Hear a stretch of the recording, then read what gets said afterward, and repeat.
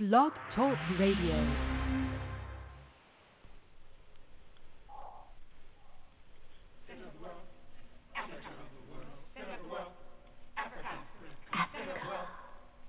Center of the world.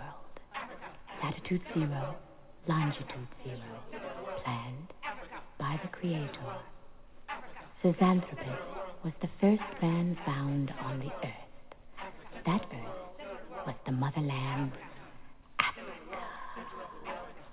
We know that without total understanding of what happened in the past, it would be difficult to relate to the future. We know that within the structure of the music, there should be a message, and the message should be truth.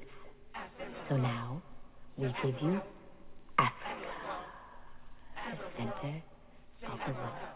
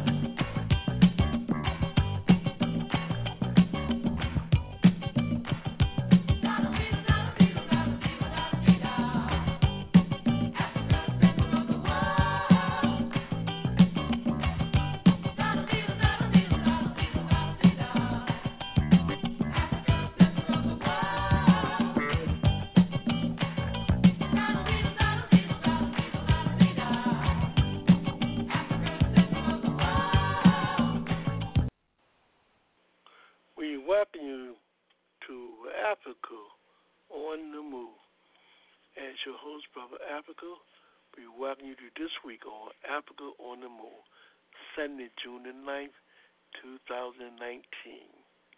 And our theme today will be the art of killing and destruction. This is what they do. We welcome you to Africa on the Move. Before we discuss our discussion for our theme for today, what we're going to do in terms of giving you an outline of the overall program. We will go into our first segment, dealing with what's going on in your world and the community, then followed by a discussion on the theme, the art of killing and destruction. This is what they do. At the end, we'll do a closing remark and announcement. So that is the order of the day, and like always, we encourage you to participate, to join us by calling 323-679-0841. So like always, let's get started with our party, and the way we do this is to introduce you to our political panelists and analysts for the day. We start off first with Brother Anthony, and we'd like to welcome Brother Anthony to Africa on the Move. Welcome, Brother Anthony. Thanks for having me, Brother Africa. Revolutionary greetings to you, the fellow panelists, and the listening audience. My name is Anthony Williams. I'm an organizer for the All African People's Revolutionary Party, GC. Our objective is Pan-Africanism, the total liberation and unification of Africa under scientific socialism. Following Brother Anthony, we now will bring in Brother Haki. Brother Haki, welcome to Africa on the Move. Brother Africa, thanks for having me. My name is Haki Kamathi Mishoki, currently with African Awareness, and my whole thing is all about institution building. Brother Africa, let me tell you about an article I recently read, which is very, very important. One of the things about the society, one of the things we talk about is kind of deception that exists in the society. And nowhere is deception more apparent than the legal system. To give an example, recently 4 neo-Nazis were acquitted for assaulting some left-wing organizations. And this particular right-wing organization, Nazi organization, has a long history. In fact, it's known for assaulting those groups on the left. In any event, they were acquitted essentially because the prosecutor applied the raw statutes to charge them with. According to the Federal Anti-Riot Act, this act incorporates what you think as opposed to what you do. So what the prosecutor attempted to do is to demonstrate that their actions were in fact criminal. I mean, not their actions so much, but their thoughts were criminal. And as a consequence, they were acquitted. Now, if the statutes were applied in conjunction with terrorism charges, then what you think becomes relevant. But the prosecutor chose not to do that. And, of course, we all realize that one of the big problems in terms of charging white supremacist terrorists in the society is great resistance to do such. And so as a consequence, these white supremacists continue to get off. In this particular case, the judge, Judge Carney, he was really confounded by these charges leveled against these white supremacists. In fact, he realized that, in fact, what the prosecutors were doing, they were effectively sabotaging this case. They charged him with the Federal Anti-Riot Act, when, in fact, there were other statutes they could have utilized to get a conviction of these individuals who assaulted these left-wing organizations. He listed numerous statutes they could have used in terms of securing convictions. One, he talked about the California anti-rioting statutes. He talked about the laws against assault, which is common sense. He talked about federal laws against assault. He also talked about conspiracy to injure, oppress, threaten, or intimidate. Or he even talked about hate crime statutes. All of these would have been relevant in terms of securing a conviction. But the mere fact that the state, the prosecutors decided they're not going to pursue those particular statutes speaks volumes in terms of ability, in terms of convicting others while allowing others to get off. So this is a historical problem in American society in terms of the way the prosecutors, the way the state behave. So it seems to me that given this reality, given this legal reality, that it seems to me without institutions in terms of understanding concretely in terms of how the system operates, then essentially what we do, we become victims of strategies that's employed by right-wing forces in society. And if we want to be victorious, then one of the things we have to do is understand intimately the way in which the system operates. And this includes law. So one of the things we can do in terms of institutions is to go to these courts, observe these cases, these high-profile cases, observe them, take their notes, and to explain, to better educate the people in terms of how the legal process works. So I think institutions become extremely important in terms of surviving society. So that's definitely what I'm all about, and I definitely encourage people to build institutions. And Brother Africa, again, I want to thank you for having me. All right, thank you, Brother Haki. Following Brother Haki, we now bring in Brother Jabari. Brother Jabari, welcome to Africa on the Move.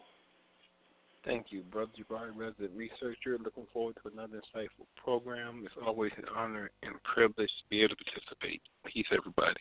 All right, and following Brother Bobby, we will now bring in Brother Moses. Moses, welcome to Africa on the Move. Yes, Brother Moses. Welcome to Africa on the Move.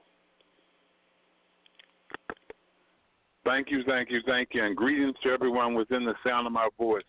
My name is Robert Andrew Moses. I've been in the struggle for scientific socialism from the moment I was introduced to Marxism during a government class back in my high school years, 1968. I call Marxism the race to cure racism.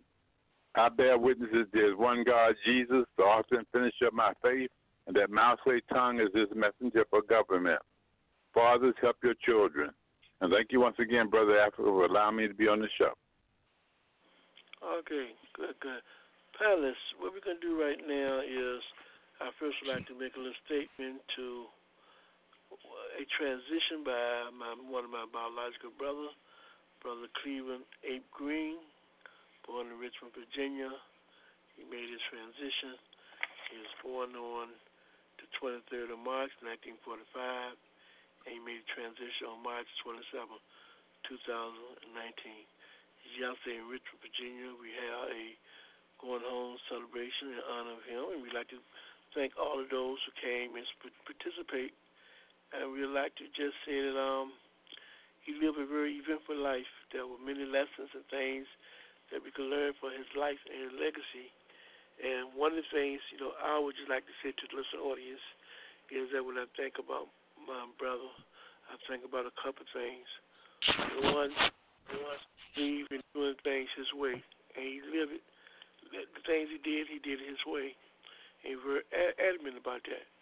And you look at the reflection of the society and try to understand such questions as, why do some people have everything and most people have nothing? He never understood that.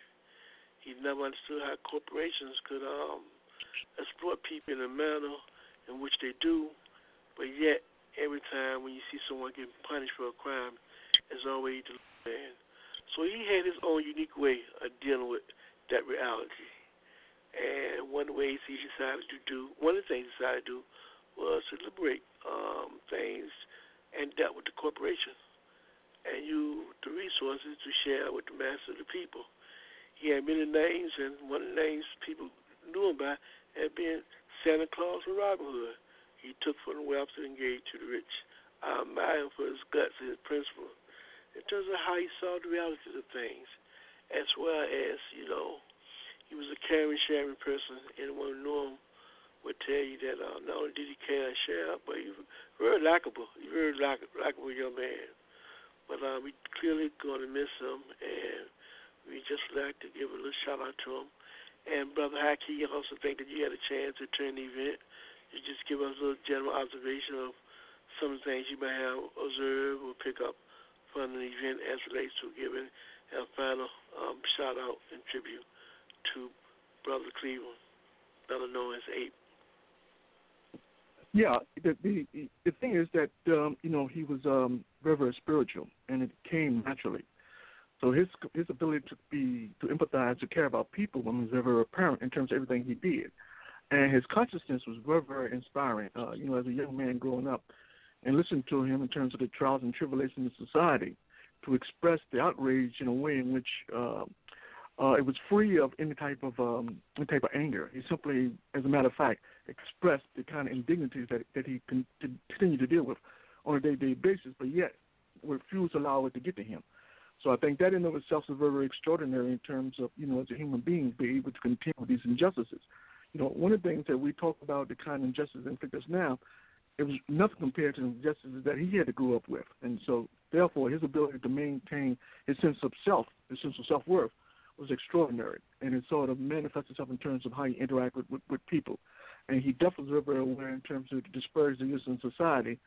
And he was determined to allow no system to manipulate him to the extent that he would victimize other working or poor people, in terms of making a living in society. So he's very, very conscious, he's very, very principled, and, of course, he will be missed very, very much. And, Brother Zabari, you also was at the program. You may want to say a few minutes about what you observed on the program. What I would say about Brother Cleveland, as was said so many times, he did things his way. He came from a generation where he never sought to be confined to what other people thought was normal, but he lived according to his sense of ideals, and that was reflected in terms of how he treated people, how much he cared about his family, how much he cared about his community. Okay, and on that note, we just said to our brother, rest in peace, job well done. We know you live forever by the lesson and legacies you left for others to live by and follow. So, job well done, Brother Cleveland, better known as Ape. Our salute goes out to you. All right, let's move forward today on the topic, what's going on in your world and the community.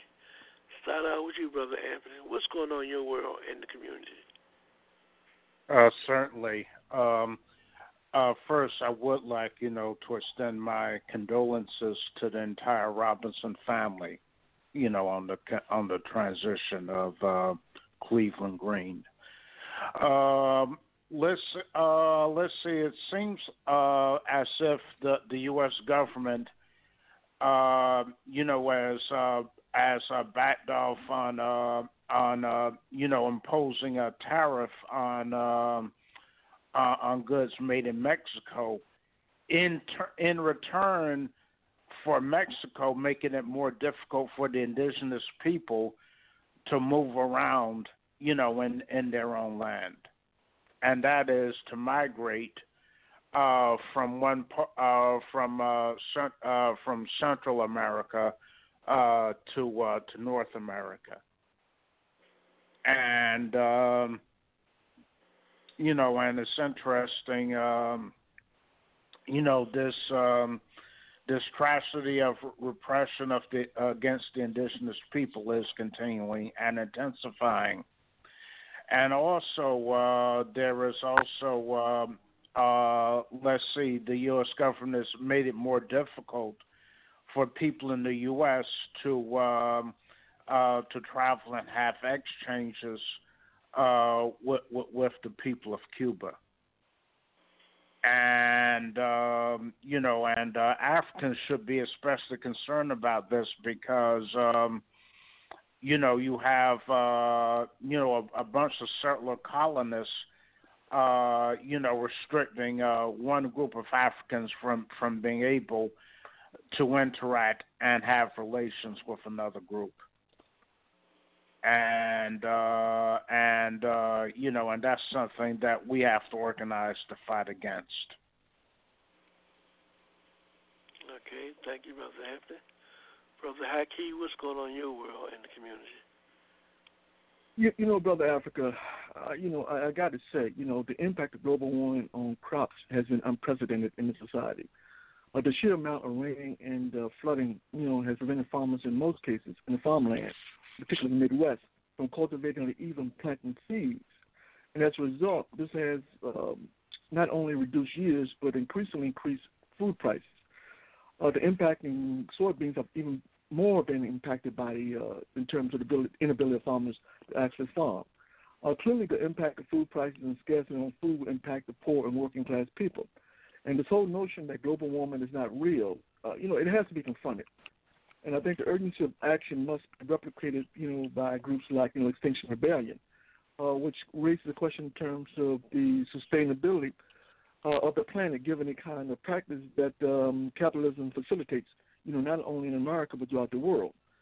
So I think if you look at the rising prices in the stores and the scarcity in terms of, products missing shelves, clearly we got to understand that not only is this whole trade policy adversely impacting the ability to get food into these places, and just as important is the whole impact in terms of global warming.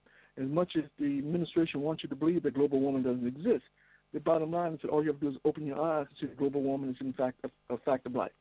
So clearly we have to get busy about the business about struggling to bring about some semblance of sanity when it comes to a lot of these practices that contribute to global warming. Until we do that and bring ashore, we can anticipate that the problem in terms of global warming will only exacerbate and won't get better simply by non-action. So we have to take action in terms of bringing about a fundamental change in terms of how we do business, not only in the United States but throughout the world. Okay. And Brother Jabari, what's going on in your world?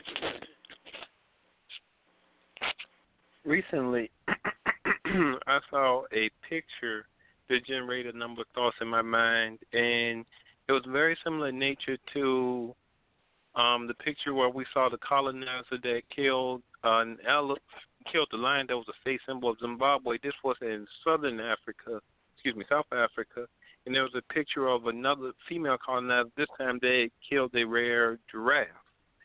And the media thought that come to mind. There seems to be some type of psyops that the colonizers are trying to play with people, where they go into the continent and they're doing things to destroy that which are native to the continent, that have a strong influence, that have a strong meaning, and they're posting them in public places as if to say that this is something to be celebrated.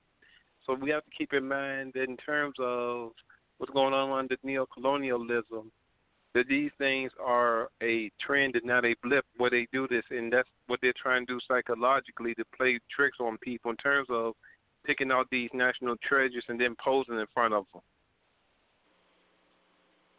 We need to come back to that. All right, before we do that, we're going to bring in Brother Moses. Brother Moses, what's going on in your world in the community?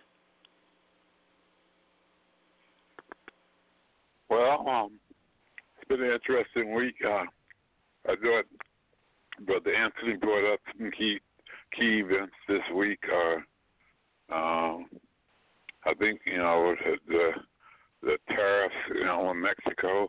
Right now, I think they're on hold. They made some kind of agreement. I think it's about troops from Mexico going down to the borders or something like that.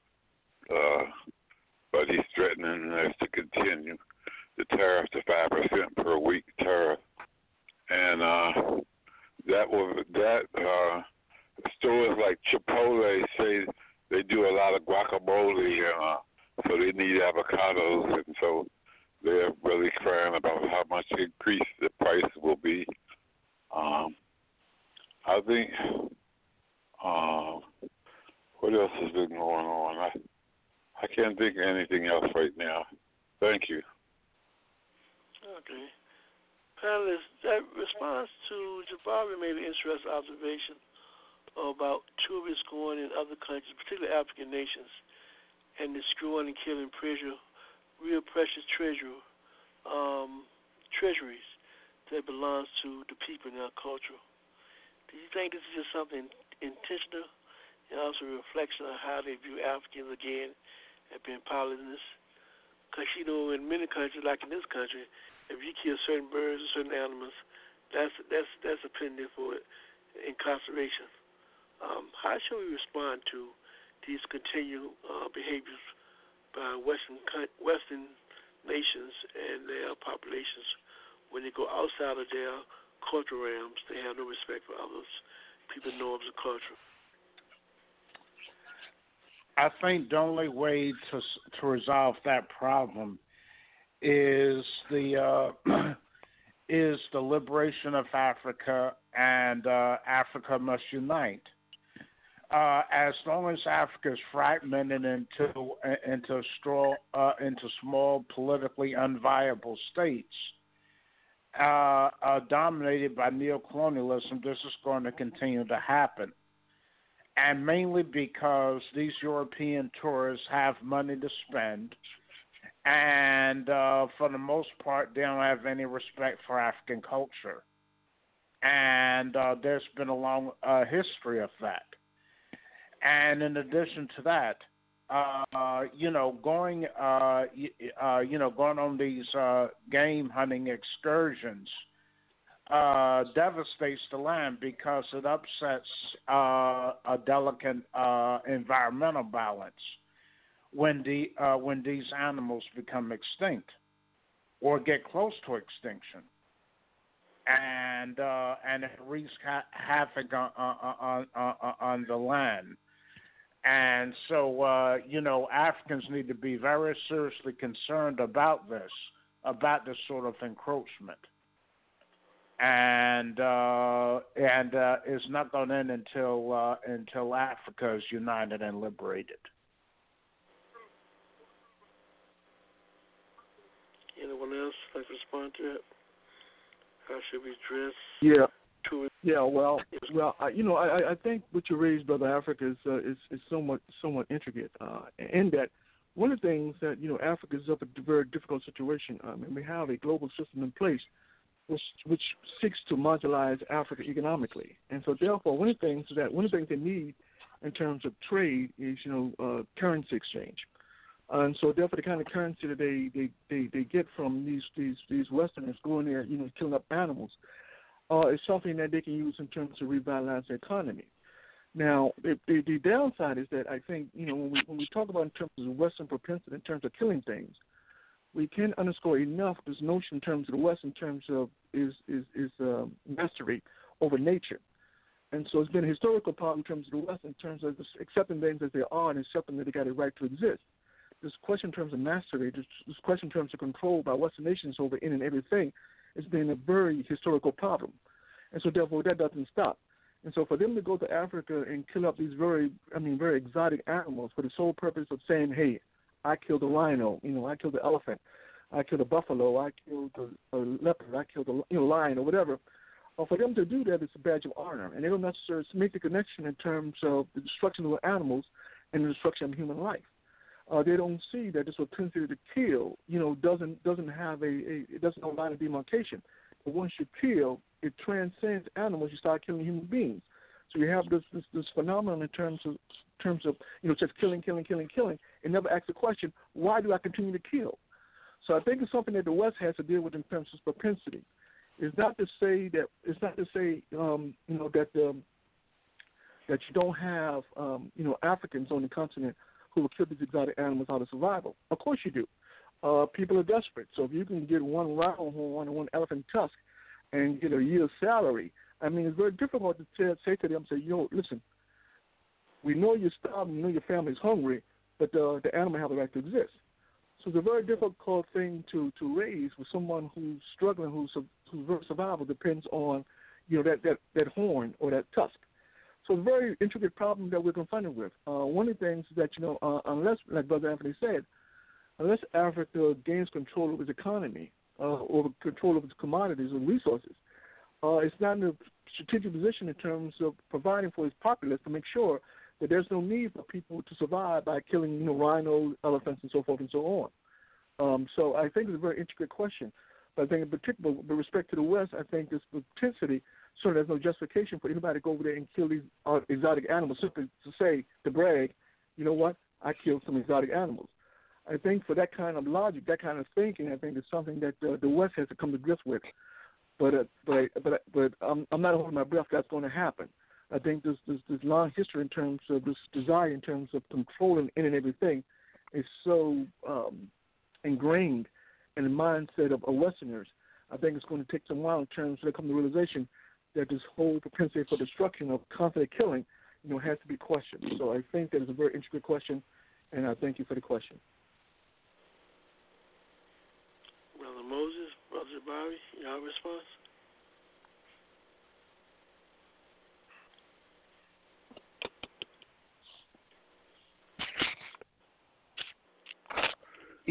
There's something to be said in terms of psychology of these incidents, because it's one thing when Western nations go on their missions to conquest other people, they often try to attack what they consider to be weaker and vulnerable as a means of trying to get the people to surrender. So I think it's safe to say that in this case, by them going after the animals, this is a way to try to put some sense of fear in the people. If they take out what they consider valuable, that they may just give in to whatever demands they will try to levy upon them. Okay. Your response, any Brother Moses?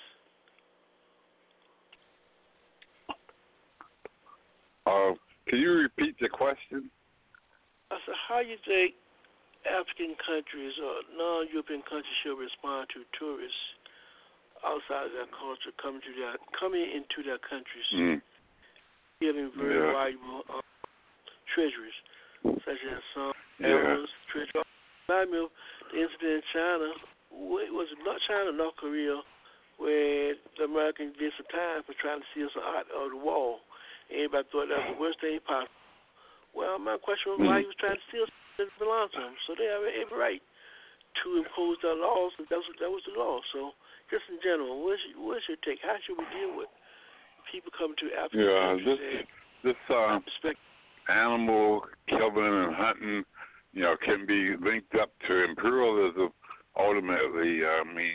To take the resources of the country out of the country and use it for the interests of the colonizers or whatever. And this is a long time standing problem, and so definitely African countries need laws to prevent it. And I agree with Brother Anthony that the ultimate solution is a unified Africa under scientific socialism. That's the end all to all this problem. Thank you. Thank you, Brother Moses. New panelists, our theme today is the art of killing and destruction, what they do. Now, directly to the theme, there's a movie that's out there on Netflix called Central Park 5, dealing with the 5 youth in Central Park years ago who was allegedly was considered guilty of attacking and raping a European women. European woman, and it's getting a lot of press, a lot of attention. For those who may have seen that, can you talk a little bit about what may be the motivation behind this particular movie and how well you think it reflects the real realities of what took place and why they showing it now? Start with you, Brother Hakeem. Yeah, well, the reality is that what was portrayed on screen is, in fact, what has always existed and exists now. In fact, back in the 60s, there was a case called the Marcus Humes murders, in which they caught a young African-American male who had some intellectual deficits. And they used him to pin murders on him because intellectually he wasn't able to defend himself, and they would essentially do whatever they tell him to do. So there's been a long history in terms of this practice among law, in terms of the justice system. One of the things, Brother Africa, when often we have to understand that often the state seeks the desired results by the kind of charges they level against individuals. In this case, in the Central Park 5 case, it was a situation where evidence was actually manufactured. This is nothing new. This is something they do all the time, and this is one of the problems in terms of, lack of awareness in the African community in terms of how law actually operates. One of the things also we have to keep in mind, because we're talking about adversarial system, is not about the truth, and this was very evident in the case of this particular film when they talked about the Central Park 5. Now the thing is that everybody in the prosecutor's office knew those boys weren't guilty. There was no forensics that support their guilt. There was no physical evidence to support their guilt. They knew the boys weren't in that part of the park when the incident occurred. All of that, and despite all of that, they focused on those young guys because they wanted to send a message to the broader society which says that, listen, we're in control. That we're going to put an end to crime. And so essentially, what happened was that those young African American men, young boys at that time, simply became cannon fodder for the powers that be because they want to send a message that we're going to crack down on crime. And the fact that they didn't do it was not important. And one of the things that the movie didn't bring out, and I think it's important that people understand, that people, let me just say that people should see that movie first and foremost. It's called When They See Us by Ava DuVernay. And she did a masterful job in terms of setting the climate, setting the atmosphere, setting the conditions around that time. As a matter of fact, at that time, me and others were busy in terms of, going to the courthouse, trying to educate people in terms of the setup, how it was occurring and set up out. And but anyway, she did a masterful job, and so everybody should see that. But in any event, Brother Africa, the whole notion that we have to understand, there is a version, there's a relationship, between law enforcement and the media. The media did a spectacular job in terms of convincing people in New York that, in fact, that those young boys were guilty. Even though this information was manufactured, it didn't matter, because once you put it on television, once you put it in print, then it has a certain amount of legitimacy. So unless people have a consciousness and have an understanding and be able to read between the lines or be able to put together for themselves in terms of an event, then they tend to be manipulated, by the powers that be. And this is a classic example in terms of manipulation. So the consequence, those young boys end up spending all that time in prison for something everybody knew they didn't do. In fact, one of the things that one of the lead prosecutor, Linda Feinstein, one of the things that when assistant district attorney approached her in terms of, there was the forensics doesn't support that, the charge against these young boys, she said, no problem. We can make it stick. All we need is to get one individual to testify against the others. So it was a calculated move in terms of, pitting those young kids against one another. So they found the one youth, I can't recall his name, but he was fragmented. So they used him in terms of going after the others. Even though those young boys didn't know each other, for the most part, they used him to essentially indict the others. So he got a statement, and that statement was used essentially to convict those young boys. And what's so ironic about all of this is that when you look at the tapes in terms of the confession of those young boys, it's very, very clear that not only is coerced, that the boys was trying to think as they go along. So it was clear that this was contrived, that the whole confession was contrived. But according to these jurors, they convict them based upon, ironically, they say based upon the physical evidence. But the physical evidence didn't support the conviction. There was no blood. There was no semen. There was nothing that matches, them even being at that crime in the first place. But it didn't matter to the system that the powers that be. They simply wanted to send a message that we're in control, and these black youth were perfect. Their lives were not important. Their lives were esoteric. And so, therefore, what they did, they proceeded to railroad these young boys. And as I said before, this is not unique in terms of America's jurisprudence. They've been doing this for a long, long time. And the reality is that we have been saying that this is not going to stop. It's not going to stop. Because as long as it maintains the adversarial system where it's all about, us versus them, then they continue to fabricate evidence if it serves their interest. And this is what we have to understand. So there's an implicit threat in terms of this judicial system that exists in America in terms of a propensity to convict, wrongfully, people who are wrongfully convicted. When you look at prisons are full of people who didn't do anything. They're there simply because they're poor and they're African. So clearly, there's a problem. So for anybody who thinks that this is some kind of aberration, this is exceptional, this is the norm. And they've been doing this for a long, long time. And until people wake up and realize this and fight back, it's going to continue. Anyone else would like to give their analysis who may have seen this particular movie, their feedback? I want to add something. I haven't seen the film yet, but I just want to add something about the Central Park 5 case. There, at the time that incident occurred, which I think was in the early 80s, there was a real estate magnate that took out a full-page ad in the New York Post, I think, calling for these 5 Africans to be executed, to bring back the death penalty, and that put him on the national stage. And this person's name is Donald Trump. That's correct. And that's how he got on the national stage, basically, by exploiting this situation.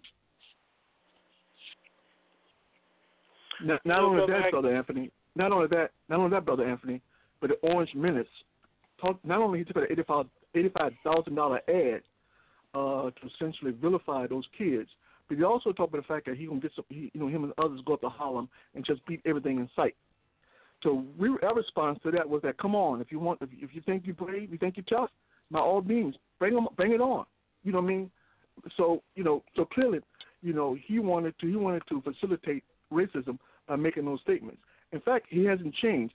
His position was that the police are infallible. Even though he knows police are some of the most corrupt cops, in the country, he knows that it doesn't matter. It's all about the facilitation of racism, and so he knew what he was doing when he did what he did, because he wanted to facilitate racial division, and he wanted to make sure, in facilitating that racism, that he divides the society, the New York society, which makes it easy for him in terms of doing business. Because keep in mind, one of the things he was very good at was denying African people housing. He discriminated all the time. He didn't want African people in his properties. So for him to take that stand in terms of facilitating racism was perfect, because it justified, the kind of practices that he employed in terms of discrimination against African people in the housing market. So clearly this Agent Orange hasn't changed. 2 years later, he's still saying the same thing. The young boys are guilty. So this is sort of the cognitive dissonance when it comes to racism, which is why you can't debate with racists, because of the cognitive dissonance. They won't allow them to see reality. And so it's because they can't see reality, you're wasting your time trying to debate with them. And so this is the thing that Donald Trump epitomizes. I call the Orange Menace by name. I hate calling him by name. I like to just refer to him as Orange Menace or 45, as most people refer to him as. But you're absolutely correct. $85,000 ad in terms of vilifying those young African boys. And when they found out the real killer, they didn't want to believe it. They wanted to try to put a spin as if he really didn't do it. But one of the things I thought really interesting in terms of looking at the reality of some of the contradictions that this system has put us under when it comes to this criminal injustice system is how they can put up families, their children against their parents. I mean, one of the male fathers made his son to go ahead and submit to line to say he did it because he knew they could come after him, his job, and change and call hardship for their lives, which is something that goes on every day in terms of choices that we are put under to make.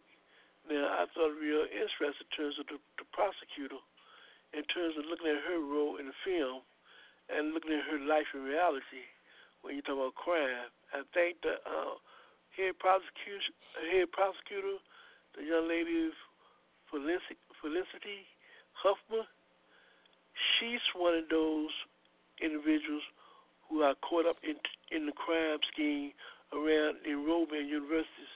One of her daughters, she pays some money, some kickback to one of the universities so they could accept her daughter. So she's caught up in that scheme now, and I find that not too much different from the attitude that she displayed in the movie. I thought that was really interesting.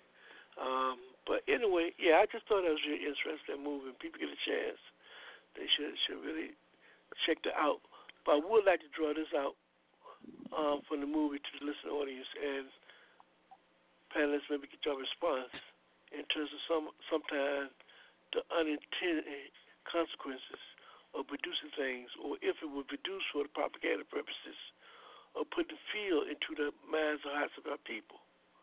I mean, because of the realization of the movie, I also wonder if they put out to make our people become more frightful in terms of not to want willing to go against the system and fight the system. Because the life in prison, they made it very clear. There's no guarantee if you come in there, you come out there alive. So your response to that scenario that I just articulated, panelists? Well, you're absolutely correct. It's part of a strategy. One of the things the system wants to do is to intimidate, African people as the most oppressed group, in society. And so, in intimidating African people, it serves as an example to others. You better toe the line because what we do to these African people, we can do to you as well. So clearly, you're absolutely correct. Strategically, that's what they do. And so, one of the things in terms of as far as the system is concerned, one of the things in terms of when you produce that program and allow it to have access to the airwaves, allow people to actually view the program, they have ulterior motives. Their motive is not necessarily to enlighten, to get people to understand these atrocities exist in the criminal justice system. The other thing is to see what we did to the Central Park 5. We can do that to you too, and it does have a chilling effect. It does have a chilling effect, and that's what they want.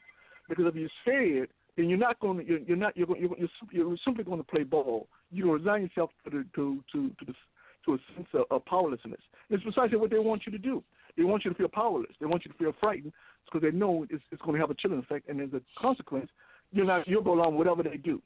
But the problem with that, I think we have to think long terms. One of the things, if you allow them to cow you into being silent, or the fear is so great that it paralyzes you, the thing we have to understand is that as the society deteriorates and they look for convenient scapegoats, you become a very convenient scapegoat, for all kind of right-wing destruction. So when you have masters of white supremacists, who say, okay, now it's the time to strike, to kill as many African people we possibly can, then what happens is you effectively created a scenario which is easier for them to come in and just simply kill you because the fear paralyzes you. You can't even move because you're frightened. So there is a double-edged sword in terms of this whole question around fear. No one's saying that you shouldn't be afraid. You're dealing with sociopaths. I mean, I said it many, many times. These people run the system of sociopaths. A lot of them are psychopaths. So that's what you're dealing with. So of course you should be afraid because they have no sense in terms of right and wrong. They deal in the world of expediency. Whatever it takes to get the job done, whatever it takes to maintain power, whatever it takes to maintain control is what they would do. So we as a people understand that while we're afraid, that we owe it, we have obligation not only to humanity but to our children in terms of understanding, the intricacies in terms of how the society functions and the impact it has on our people as an oppressed nationality. And if we don't understand that fundamental reality, then what we're doing is simply tantamount to setting ourselves up for a big fall. And then one thing we understand, we're talking about the flows of history. So when we talk about the flows of history, we understand. When we look at what happened in Rome and we look at Nazi Germany or Brit or the UK or whatever, when we look at these or Italy or fascist Italy or any of these places, we look at terms of these systems deteriorated, there are always repercussions when these systems deteriorate. Innocent people have to pay the price for their lives, and that's just the core reality. It's not hyperbole. It's not designed to scare anybody. It's to tell you this is the hardcore historical reality. This is history that we're in. And don't think that somehow this whole crap about American exceptionalism somehow makes American exceptional. Human beings are human beings. Human beings behave the way they have always behaved historically. And to think that somehow that Americans will be different, that somehow they're going to be more humane, they're going to be more scientific, they're much more empathetic in terms of the decline of the system is foolish. They're going to do exactly what everybody else did historically. That is, kill those people that you perceive as worthless, those people you perceive as a draining of resources, those people you see who lives you see as superfluous. So until we understand the reality, I think that we allow fear to overwhelm us, and we can't allow that to happen. No one said you shouldn't be afraid. What we're saying is that you have no other recourse but to stand up, because the bottom line is one way or the other, you're going to have to take a stand. That's just the historical reality. Anyone else like to respond? Yes.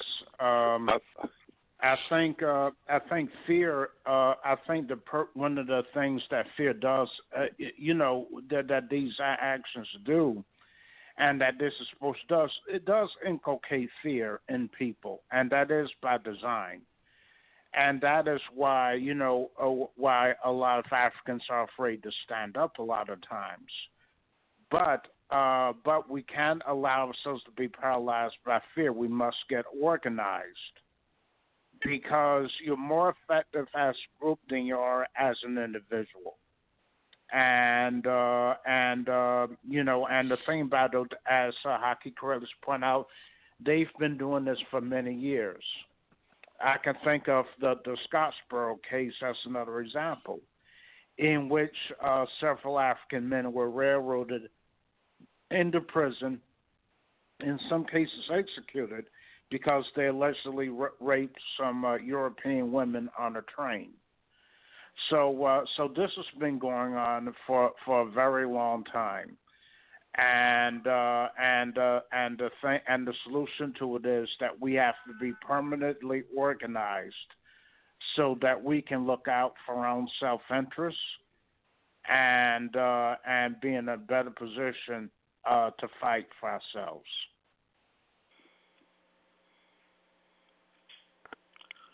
I think that Brother Haki is correct in that there is no reasoning with these white supremacists, these races.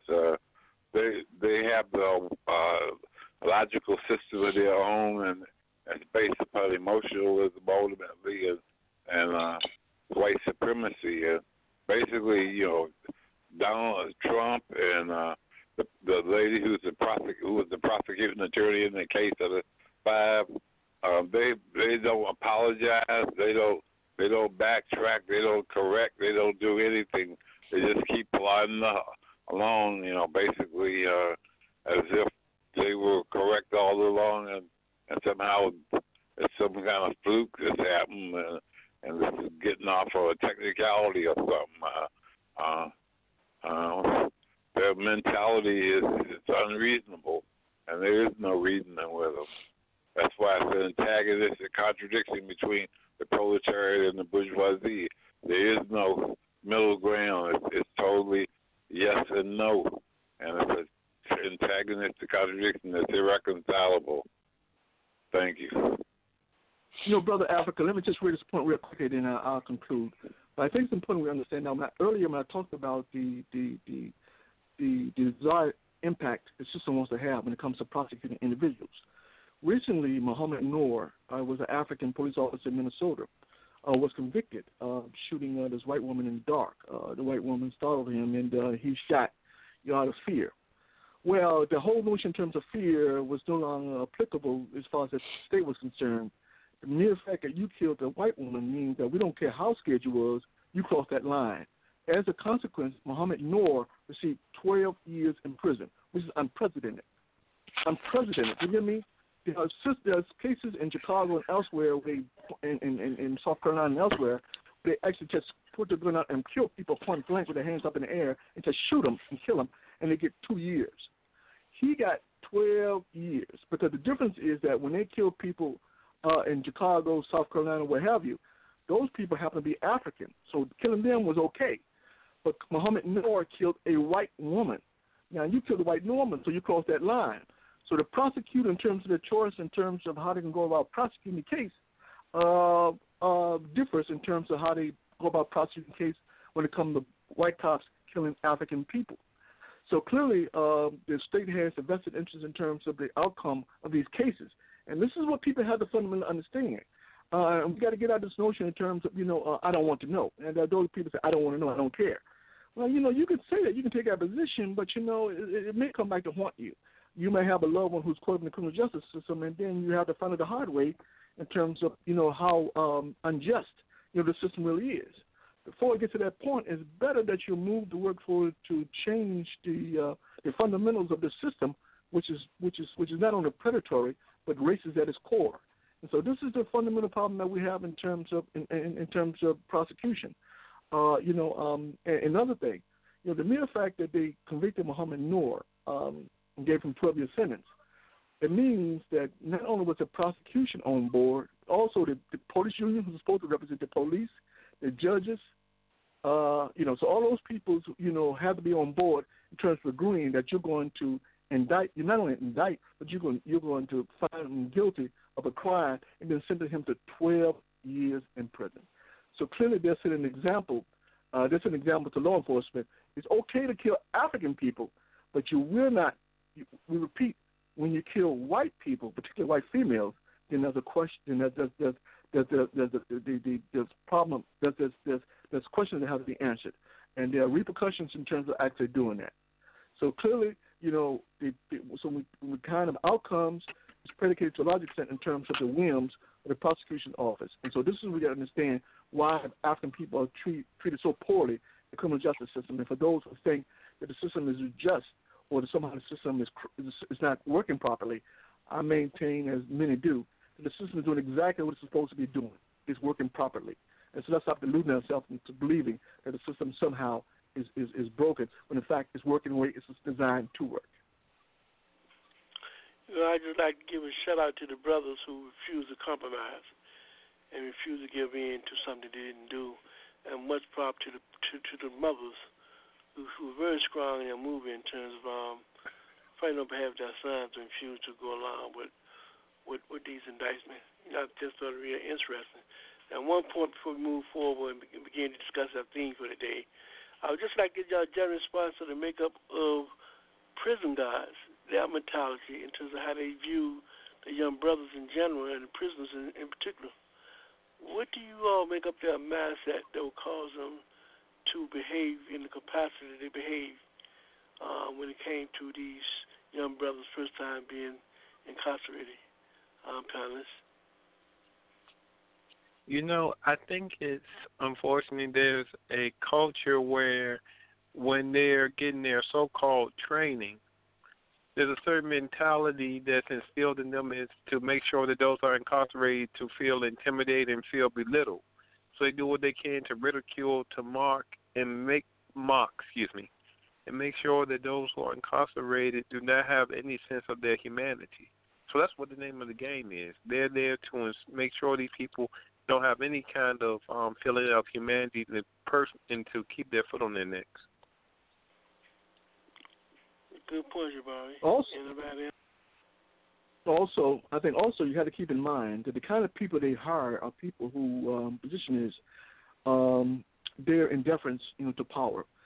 They don't see a problem in terms of systemic abuses. They don't see a problem with that, and so therefore they're more likely to support the system. So what they want is people in those positions, like correctional officers, people who support the kind of brutality, that's laid out by the system. Those people who don't think like that, those people who just simply want to do a good job in terms of, protecting those inmates, treating them with respect and dignity. They don't want those kind of individuals in those facilities. As a consequence, anytime you demonstrate your willingness to be humane in terms of your treatment of inmates, then you become mocked for termination as far as the system is concerned when you talk about those facilities, because they don't want those kind of people in those positions. And the same with police. They're looking for a particular kind of personality mindset in terms of being a police officer. And one of the things, about a year back, when I had the opportunity, when the brother invited me to be part of this seminar with cops around the state. And we had a very good time. And, of course, I angered a lot of them because they didn't know what the hell I was talking about. You know, they just disagreed, but they couldn't refute what I was saying. Just was angry because I said it. But in any event, it was very, very clear in terms of talking to these cops. I mean, they had no clue in terms of historical understanding of the world. They know nothing about the origin of police officers in terms of what that means. They knew nothing about in terms of the systemic injustices inflicted upon, you know, people, poor people and people of color in society. They knew nothing about any of that stuff. And the mere fact that the people who came in to instruct them in terms of trying to enlighten them in terms of, you know, all these factors going into terms of policing, for the most part, it's fell on deaf ears. They still didn't grasp, the impact and the significance in terms of their behaviors, because they have been programmed to believe that everything is fine. And anytime you got people who believe everything is fine, then whatever the system does, they call upon support it. And so as long as they support it, then the system is fine. And so this is a fundamental problem that we have. So unless the struggle is in society to create people who are knowledgeable, people who are compassionate, people who remain, what you end up is getting people who are not compassionate, people who are not enlightened, people who are indifferent to the system, willing to do whatever the system tells them to do, and don't have a problem with it. So when you're in a situation with the Central Park 5, we have these African guards, or African correctional officers, treating these guys as less than human. I mean, it makes you sick to your stomach. And the mere fact that you create a scenario where there's this little 90-pound, one of the Central Park 5, the little guy about 5'7", 90 pounds, 100 pounds, to put him in a situation where he's sodomized by these two big burly, inmates, where he's assaulted, by some Nazis in prison. To do that, it speaks volumes in terms of the kind of insensitivity that's so permanent, so apparent among, those individuals who occupy those kind of positions in society. So clearly we got a problem in terms of, in terms of the kind of people who get these kind of jobs. Unless there's some kind of groundswell in which we demand that you hire people who are compassionate, people who are humane, people willing to do the job in terms of the betterment, the betterment of a society, then continue to have these people who are, to the contrary, opposed to this notion in terms of society can be better. So I think that's a fundamental problem. Well, listen, audience, if you get a chance, and I'm not trying to promote this for Netflix or anybody else making the money, but there are a lot of lessons we can learn from that Dr. Drummer, the way they see us. Check it out. But meantime, to all the brothers and sisters who are currently incarcerated, we want you to stay strong. We dedicate this song to you all. We want y'all to keep your head up. You're not by yourself.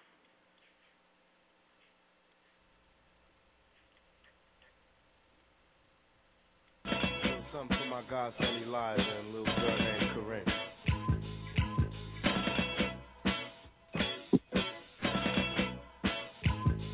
Say the blacker the better, the sweeter the juice. I say the darker the flesh and the deeper the roots. I give a holler to my sisters on welfare. You rock in if don't nobody else care.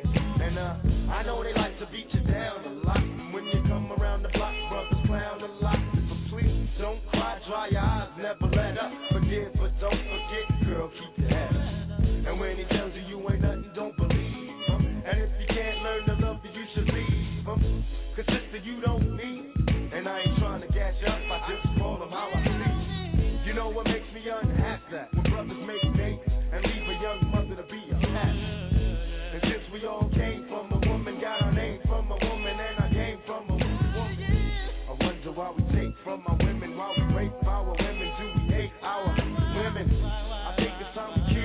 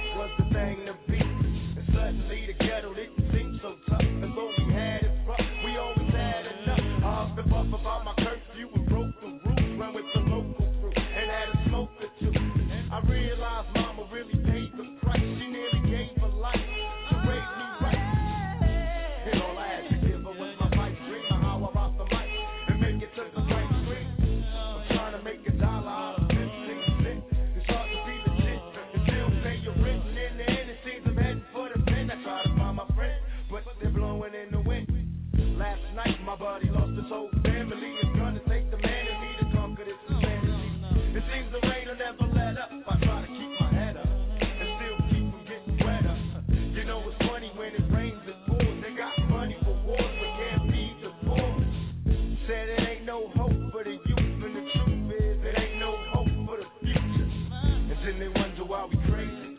I blame my mother for turning my brother into a crack baby. We ain't meant to survive cause it's a setup. And even though you're better, you gotta be your head up.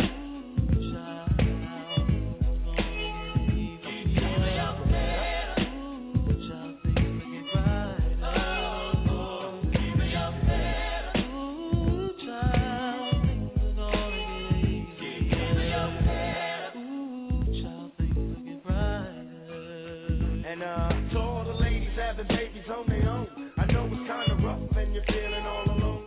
Daddy's long gone and he left you by your lonesome. Thanks the Lord for my kids, even if nobody else want them. Cause I think we can make it, in fact I'm sure. And if you fall, stand tall and come back for more. Cause ain't nothing worse than when your son wants to know why daddy don't love him no more. You can't complain you was dealt this hell of a hand without a man feeling helpless. Because too many things for you to deal with, dying inside, but outside you're looking big. While the tears is rolling down your cheek, you're steady hoping things don't all fall this week. Cause if it did, you couldn't take it. And don't blame me, I was given this world, I didn't make it. And now my son's getting older and older and cold from having the world on his shoulders. While the rich kids is driving Benz and still trying to hold on to surviving friends. And it's crazy, it seems they'll never let up, but please, you gotta keep your head up. We'd like to welcome you back to Africa on the Move. Something for my godson Elijah and little brother. Everybody, we telling brothers and sisters, keep your head up.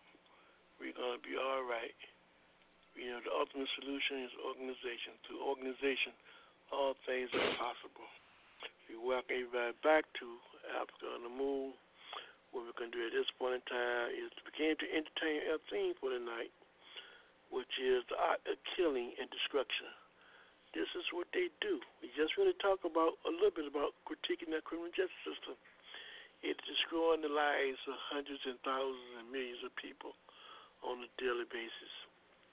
And there were recently some articles that really display this, and we'd like to talk a little bit about this whole question of it doing in killing the artful form, how sophisticated, how they do these things.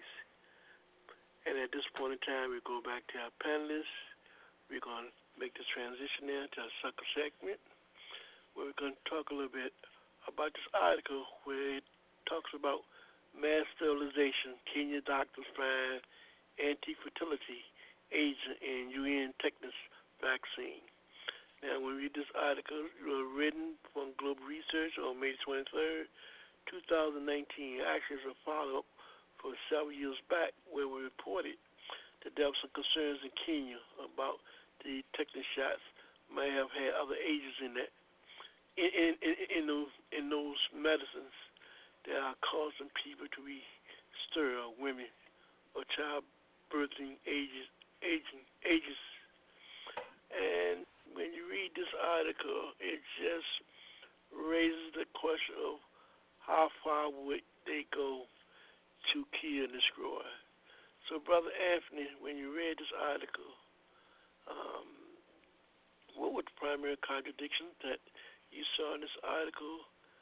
And when you talk about this question, how far would they go? When would they stop doing this? Give me just your critique of what you got from this article. Certainly. One of the thing I got from this article was that UNICEF and the World Health Organization, WHO, were going into Kenya to administer this anti-tetanus vaccine, allegedly to prevent tetanus. But it turns out that some of the doctors affiliated with this Catholic Charities that run several hospitals in Kenya, as well as various medical centers, that the vaccinations were targeting women in their childbearing years, and that it required the administration of 5 shots, or jabs as they call them in Kenya, over over a 2.5-year period. And that alerted them, and upon examination, they discovered that this anti-tetanus vaccine had a chemical that causes sterility in women, and this is a very insidious attempt at population control. And because it's done without the knowledge of the patient, of course, and the thing about it, though, it's very devious, and it undermines women's right to choose when and how many children that they elect to have, and so it's a very sneaky way of trying to to eliminate the African population in Kenya. Brother Haki, who is the driving force for being so slick about misdirecting their real intentions in terms of not to come to help the people, but actually to kill them off? What's the driving force? Well, the driving force is capitalism. We have to understand that the interest of Africa doesn't lie in terms of what's the interest of its people. The interest is in the land. It's in the resources that Africa can provide. And so this whole struggle in terms of depopulating Africa has always been a prime motive in terms of Western interaction with Africa. And it's good that Dr. Ngere suspected someone was a foul. The fact that we talk about a tetanus shot, he's talking about 5 shots for a tetanus. So he realized something was fundamentally wrong, which caused them to look into that. And when they test those viruses, those medications out, they found out this antigen called ACG was all about anti-fertility. And so the whole idea in terms of actually limiting ultimately driving out the population of Africa. And so if you depopulate Africa, then you have all this land, all these resources available for Western picking. And so therefore it's very, very important for them. But one thing for the Africa, I have to point out, in terms of this desire, in terms of to depopulate Africa, it has a long and sordid history. One of the things, back in 1967, of course, about Ebola. Now, one of the things people don't know about Ebola is that initially Ebola was discovered in Frankfurt, Marburg, Germany. Most people don't know that. We only found out about Ebola when it affected Africa, in particular with the Ebola River in the Congo. And that's when this whole question in terms of Ebola first became a focus. So clearly this question in terms of Ebola was something that was created, not natural occurrence, but something that was created in a laboratory. In fact, to give some credence to that position, the U.S. Army Medical Research Institute stated that the virus was airborne. Unfortunately, they're talking about the fact that they're talking about it airborne, they're talking about person to person. But what they couldn't establish was why it simultaneously happened in Uganda, Angola, Gabon, and Cote d'Ivoire all at the same time. So clearly there was some strategy behind terms of the dissemination of this particular virus. Also, keep in mind that in the 80s, the World Health Organization also was responsible for using yellow fever vaccine to spread this so-called HIV virus that we know today. So it has a long sort of history, and if people want to know more about this, they can always read Germs by Judith Miller. It's a very good book chronicling biological warfare in terms of the West's ambitions in terms of controlling the world by utilizing biological weaponry, viruses in particular, in terms of undermining the world's populations. Now, Walter Bassoon, of South African cardiologist, this guy doing the South African Truth and Conciliation hearings, he talked about the fact that he was responsible for creating the Ebola, Racemi, and Marburg virus, in addition to the recombinant HIV or the AIDS virus. He said he was responsible for that. He also talked about the fact that he was funded by the CIA. So this whole point in terms of depopulating Africa has always been a driving motive in terms of U.S. interactions with Africa. And it's important that African leaders understand that any time the West does something for you, then you've got to look at it askance. You got to understand that the motives are not pure, and so therefore, you got to be on your guard in terms of any type of particular medical intervention that comes to Africa. Now, let me just mention one other thing, just to give you some idea in terms of how pervasive this practice is in terms of, just killing people off. In Afghanistan, recently, the World Health Organization was responsible for bringing polio to the people in Afghanistan. So the motive is different in terms of Afghanistan, because what they want to do is they want to essentially defeat the Taliban, and they feel if they can weaken the population, potentially they can weaken the Taliban by weakening the general population. So the motivation is a bit slightly different. In Africa, it's simply about depopulation. It's all about depopulating society. So we have to understand the nature in terms of these Western strategies in terms of depopulating Africa, and we have to understand that when you see medical interventions from Western states, then you got to be very, very critical in terms of what's going on, and you must definitely check it and recheck it and make sure that what you're receiving is what you think you should be receiving. Brother Bobby, just your take on what came to your mind when you read this article. One thing I will say is not beneath Western imperialist nations to come up with ways to ensure that those people whom they have a hard time defeating will not be able to produce the kind of great minds that will inevitably lead to their downfall. When you think of things like the smallpox blanket, when you think of the syphilis experiment, all of these fall in line in terms of using chemical agents to stifle and stymie people from being able to properly produce life that would have the utmost potential. Because don't get it twisted, the Western leaders who came up with this diabolical instance understand that there's great potential in terms of what can happen if you have a strong youthful population, and they don't want that to happen. So they know the best way to prevent that is to make sure there cannot be future life from coming into existence. Brother Moses, your take? Well, these so-called vaccinations for health reasons have been used as covers, and I think Brother Haki spelled it out pretty well. That the situation is very suspect when you're offered health aid. The Western powers are not humanitarian, and they usually have some ultra motive behind them, and people should be wary of that. Experiences taught us to be wary of that, and these are just more examples of that situation.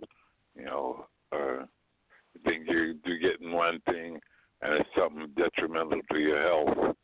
And so, this is something we have to be on guard for. Thank you.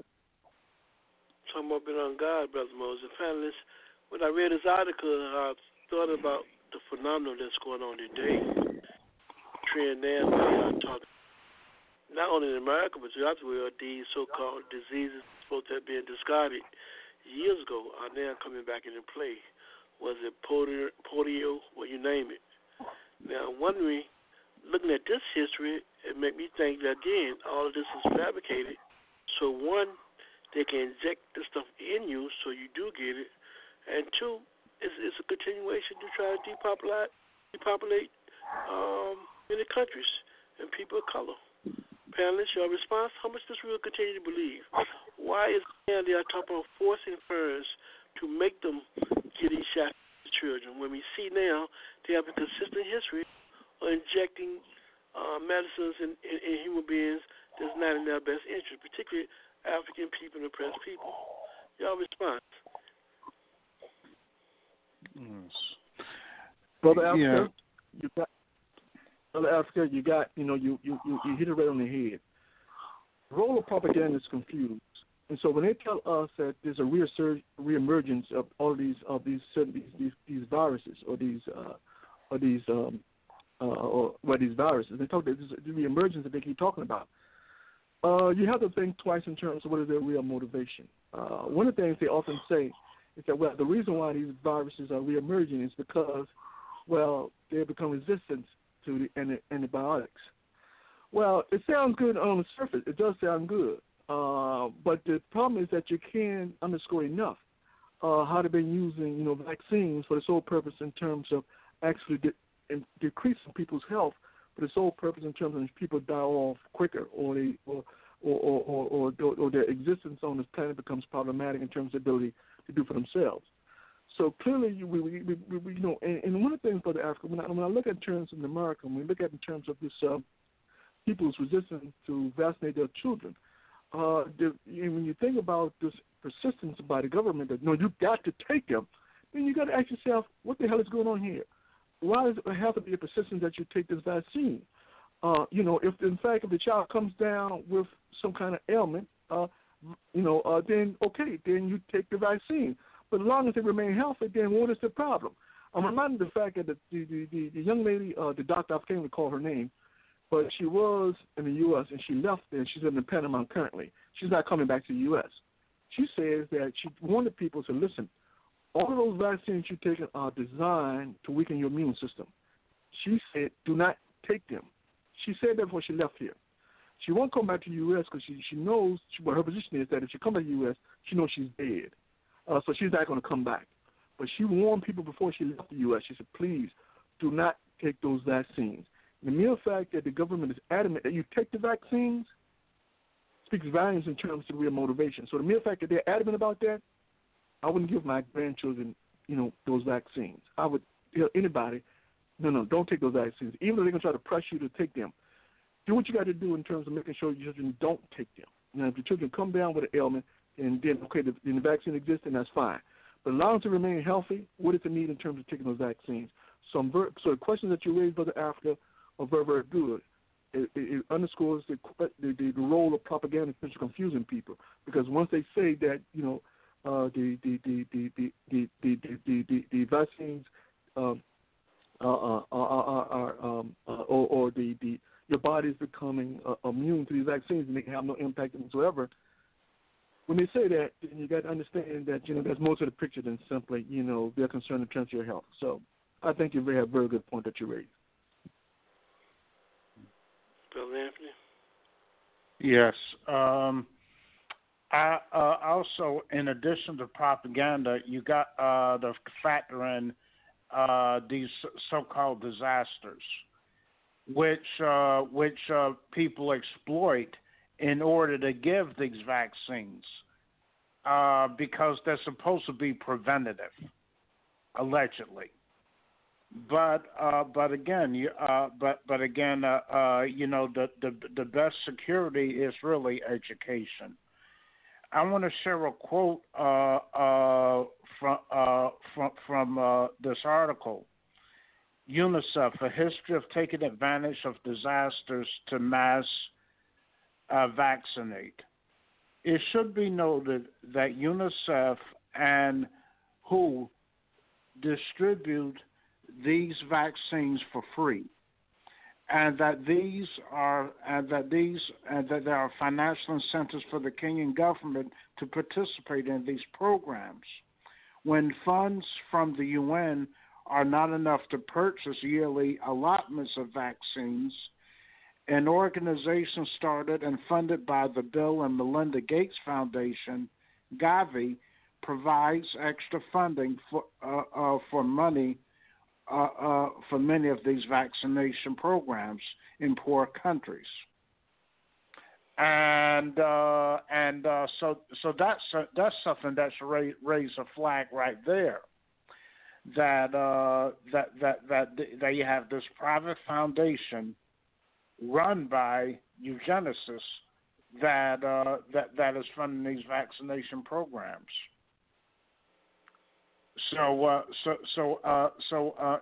to make things even more complicated, the issue of health care is becoming very politicized.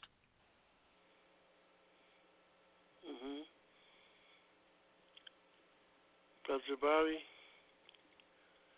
I'm going to read this article and give another example why we must be leery of the hype when you're talking about viruses being available in populations, but you don't really have no way of really proving them being correct or not.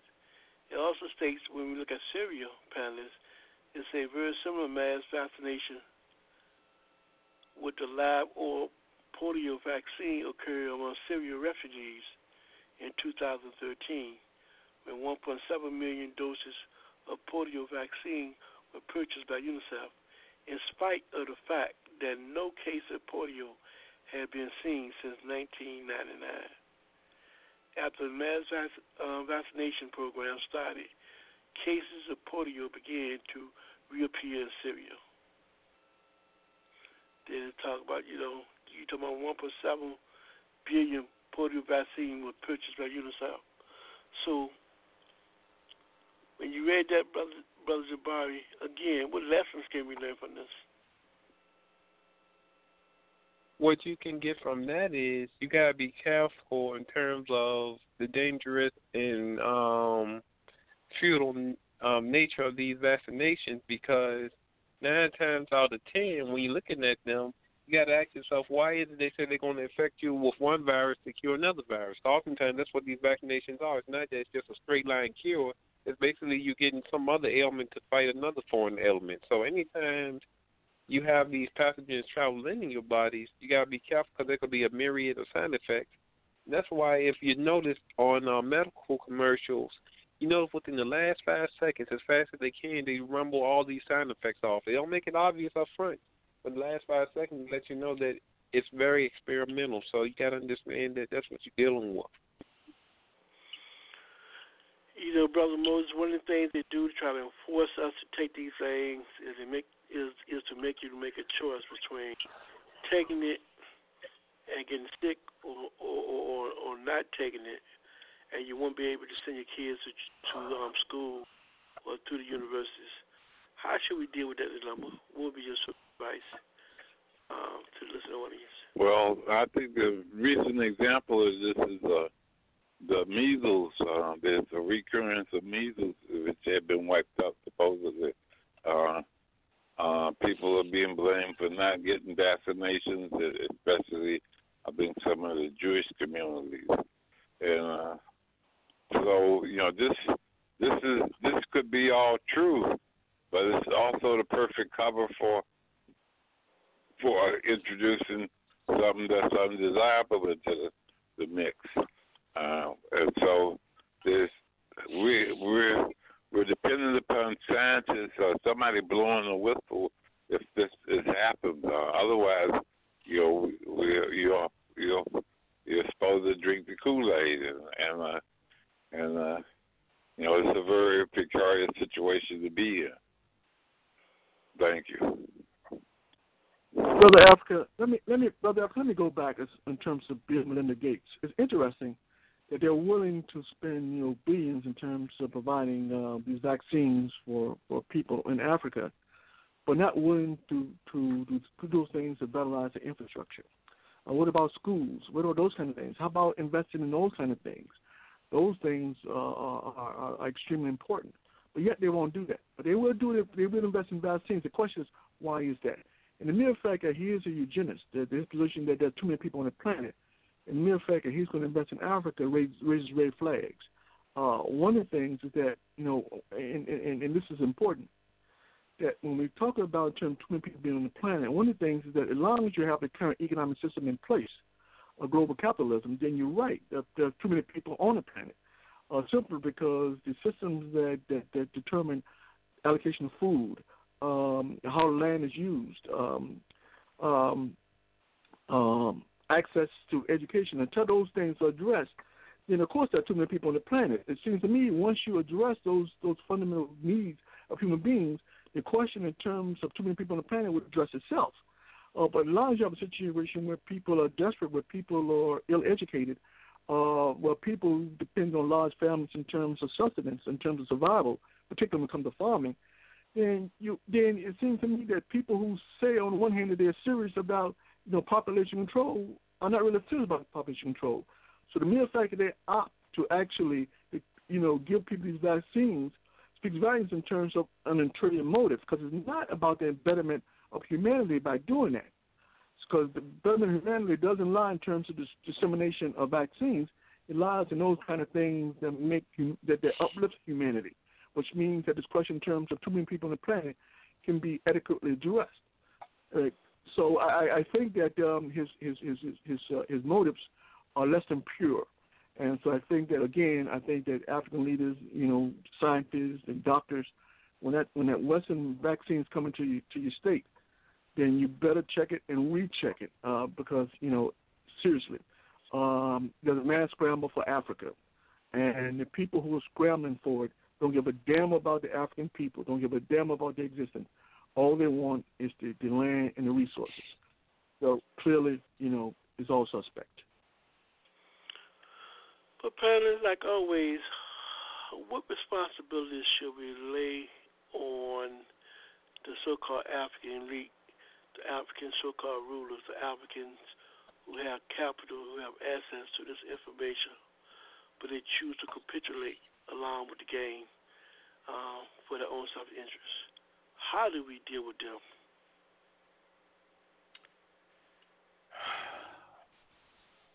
We have to deal with them the way we deal with any other sector of the anti-people class, through a relentless class struggle. And that needs to intensify, and is intensifying. But in order for the people to win, they have to be organized. And we suffer from lack of organization and education. And the reason why the world is overpopulated, actually the world has enough to take care of its people. It's just that the imperialist system that dominates the world is irrational. When you have a case where a small percentage of the people consume the bulk of the world's resources, then of course there's not going to be enough, to take care of all the people in the world. And that's why the system has to be changed. But it can only be changed if we are organized enough to bring it about. And that's what was happening, and the reason why historically Africans were needed for cheap labor, and the ruling class of the world has found other sources for cheap labor, at least for the moment, until the people get fed up with the game and overturn it. But because we're not needed for cheap labor anymore, there are various schemes to eliminate us, and we've got to understand that and get organized to protect ourselves.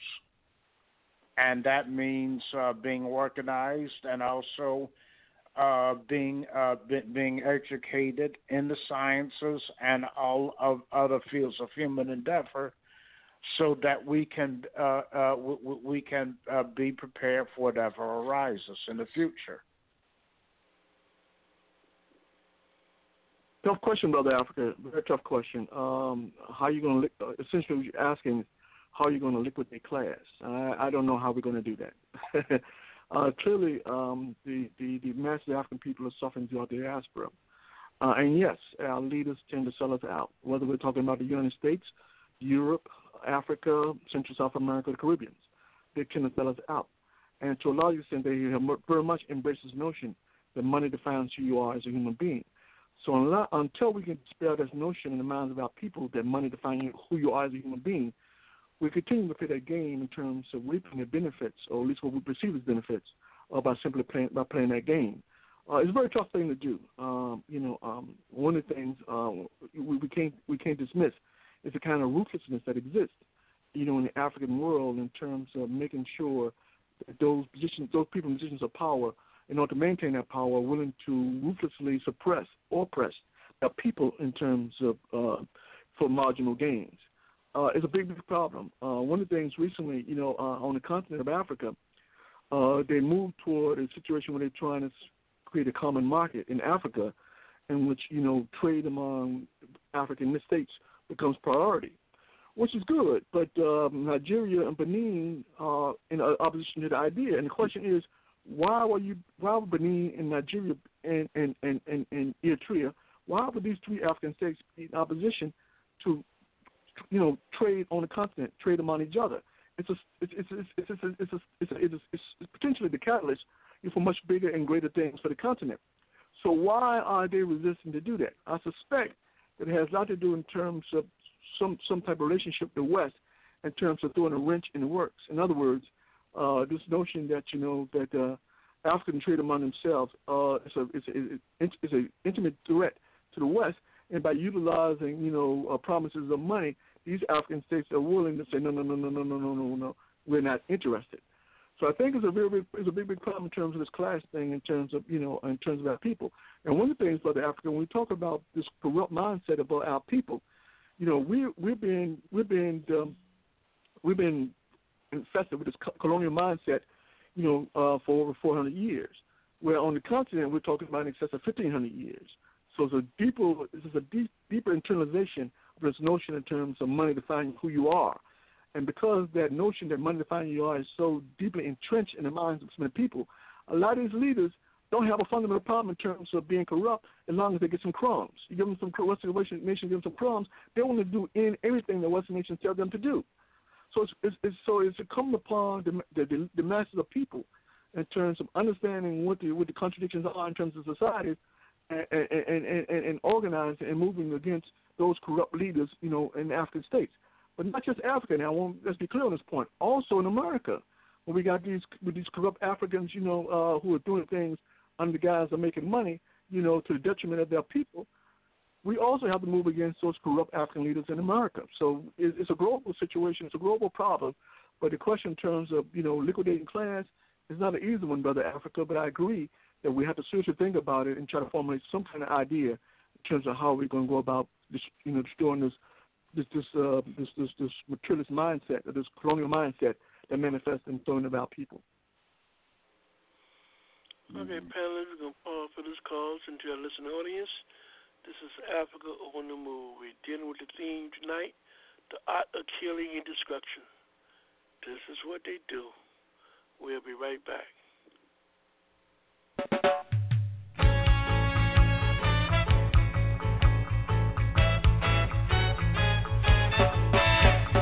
Buffalo soldier,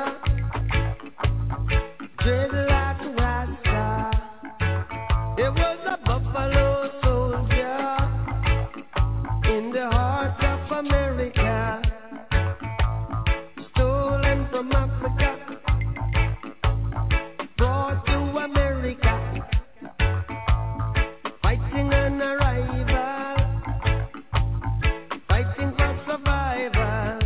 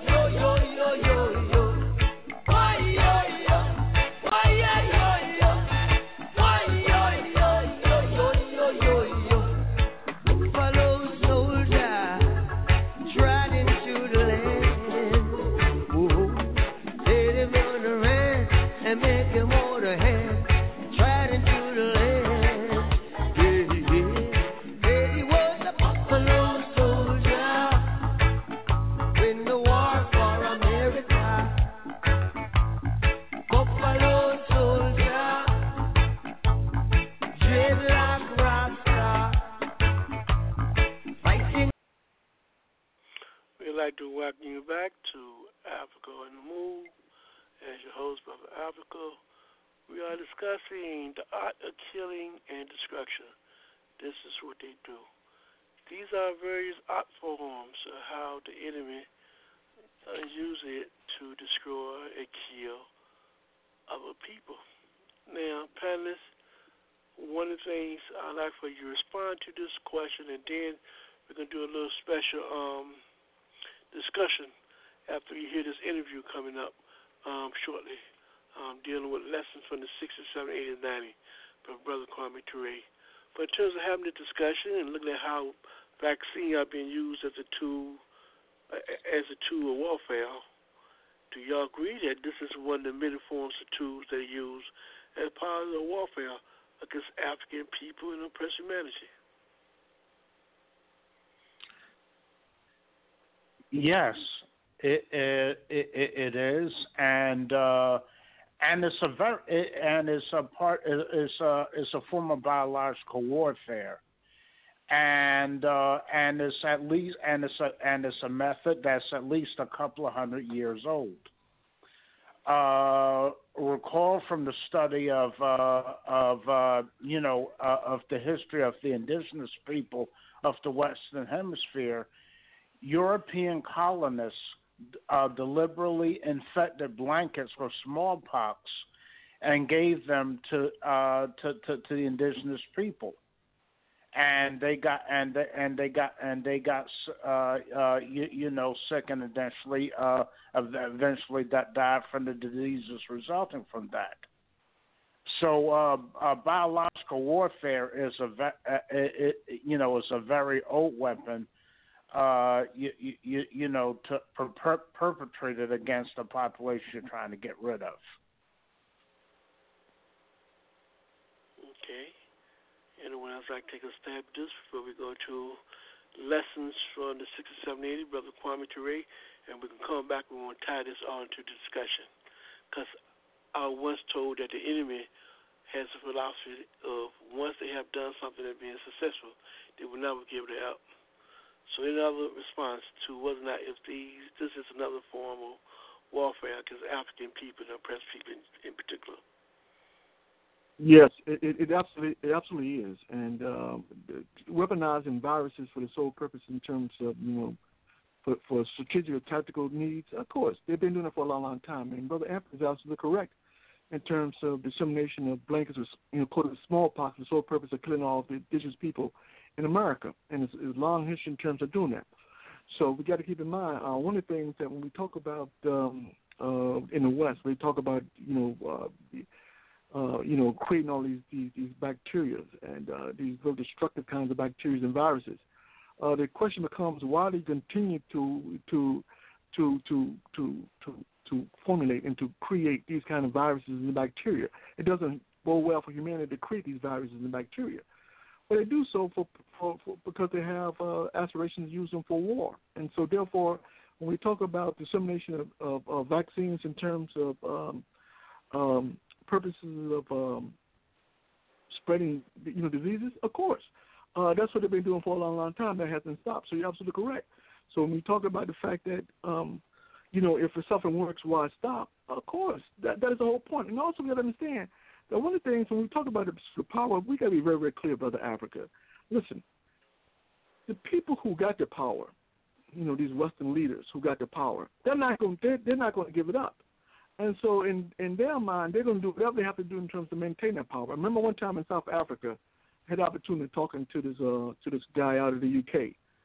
And I'm saying to this guy, I'm saying, listen, there seems to me there has to be a point in which you won't go beyond in terms of the preservation of power, because ultimately, it backfires because you can go so far in terms of dissemination of viruses. At some point, you run a risk that you will be impacted by those same viruses that you created. And of course, he didn't understand that. He turned red as hell. He didn't understand that because in his mind, his position was that you do what you have to do in terms of maintaining power at all costs. And even if that means that the power, the things that you do are self-destructive that eventually impact on you as purveyor of these viruses, then so be it. And so clearly you got this mindset in which they're willing to do any and everything in terms of preservation of power. And so when you talk about viruses being part of that arsenal that they use in terms of their war against African or people around the world, you're absolutely correct. I mean, that's precisely what this is all about. And when you talk about war taking many, many forms, this is something that we have to understand.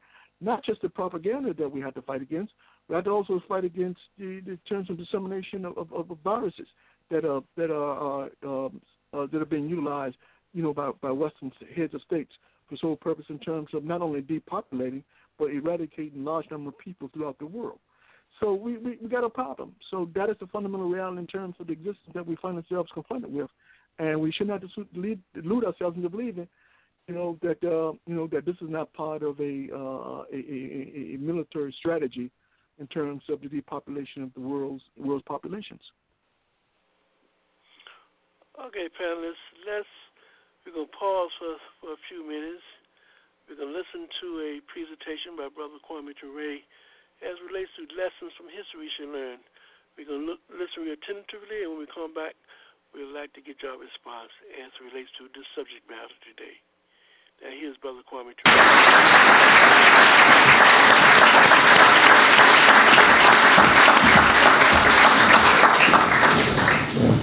We thank you for your welcome. We have been allotted half an hour, and within this half an hour, we are to explain some of the lessons of the movement of the 60s and its relationships to the 80s and relevance to the 21st century. I have picked about five areas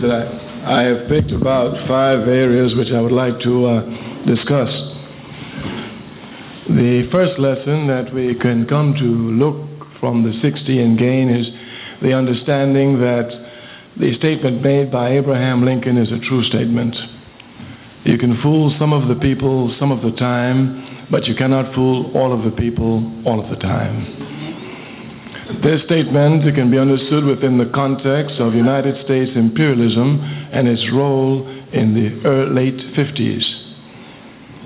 In the late 50s, based on the resolutions passed at the Fifth Pan-African Congress in 1945, a decision was made that Africans the world over must create mass organizations and mass movements to confront colonialism in Africa and the Caribbean in the final round, and also to confront racism and economic exploitation in the United States.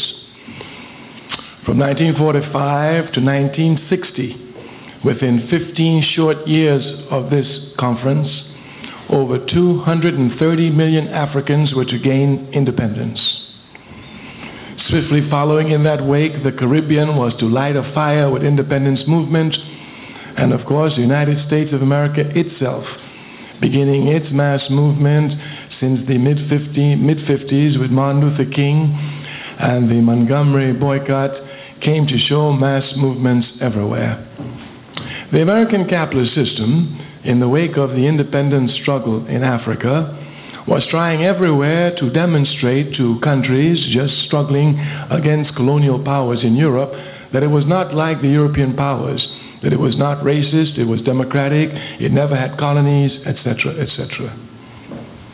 The African masses in America came to put that lie to rest quickly. Mass struggle inside the country came to demonstrate before the entire world that America was far from being a democratic country. It came to demonstrate, in fact, that countries in Africa were much further advanced in democracy than America ever was. Here, at least, Africans can vote. In America, they could not. One of the lessons, then, that we must draw squarely from the 60s is an understanding that real struggle must be left and must be understood only by the masses of the people.